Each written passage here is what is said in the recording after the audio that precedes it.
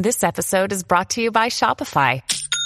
Forget the frustration of picking commerce platforms when you switch your business to Shopify, the global commerce platform that supercharges your selling wherever you sell. With Shopify, you'll harness the same intuitive features, trusted apps, and powerful analytics used by the world's leading brands. Sign up today for your $1 per month trial period at shopify.com/tech, all lowercase. That's shopify.com/tech.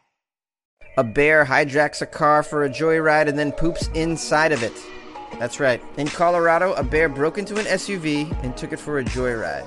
Obviously, the bear crashed the car, but before crashing it, the bear trashed the interior and pooped inside, according to news reports.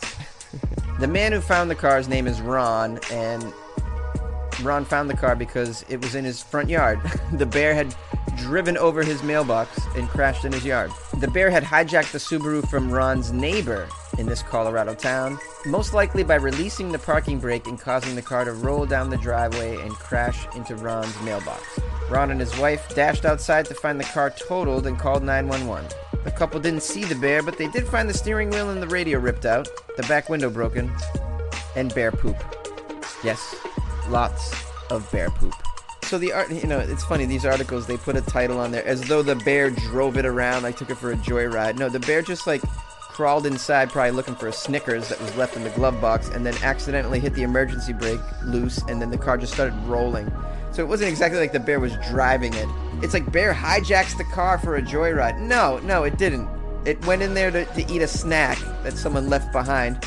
Still impressed, but let's be real here. I mean, if the bear's hijacking a car, now that is a miracle, super genius bear that we need to capture and study for scientific reasons. It could be a Bigfoot, guys.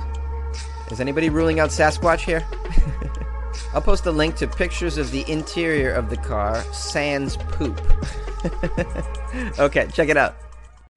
Now, I've covered sex robots in a previous segment. I just came across an article talking about sex robots being made to look like the customer's dead wives. And one company is doing this, and they insist it's the best way to help with their grief. I don't know about that, but let's get a little more information about it. The company is called True Companion. It's an American sex robot company. It's behind the world's first sex robot. They have a line of bots that are completely customizable.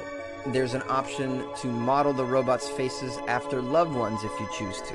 And this has led to Roxy, the company's customizable sex robot, proving extremely popular with bereaved men who want a doll resembling their dead wives. Alongside requests for celebrity lookalikes, this is the most common thing customers are looking for, they claim. This is a pretty sophisticated sex robot, it seems like to me. Roxy has certain modes where you can put her in cuddle mode, apparently.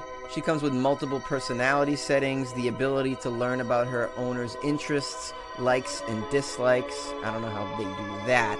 Apparently, Roxy is so lifelike she can even orgasm. I think that's probably a little too lifelike for me. A little bit of moaning is nice. I don't want to have to change sheets.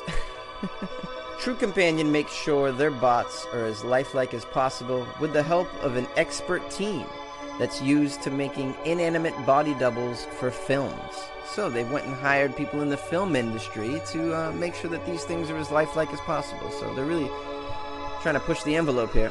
I don't know, what do you guys think about a sex robot that looks like your dead lover? I think that's a little weird.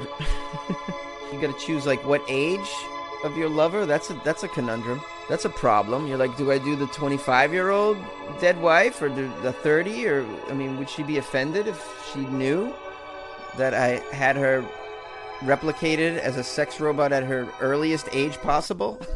It'd be funny if you just made it, if you went in there and you're like, I want you to make my dead wife. And they're like, okay, you got a picture of her? And you give them a picture of her in the coffin.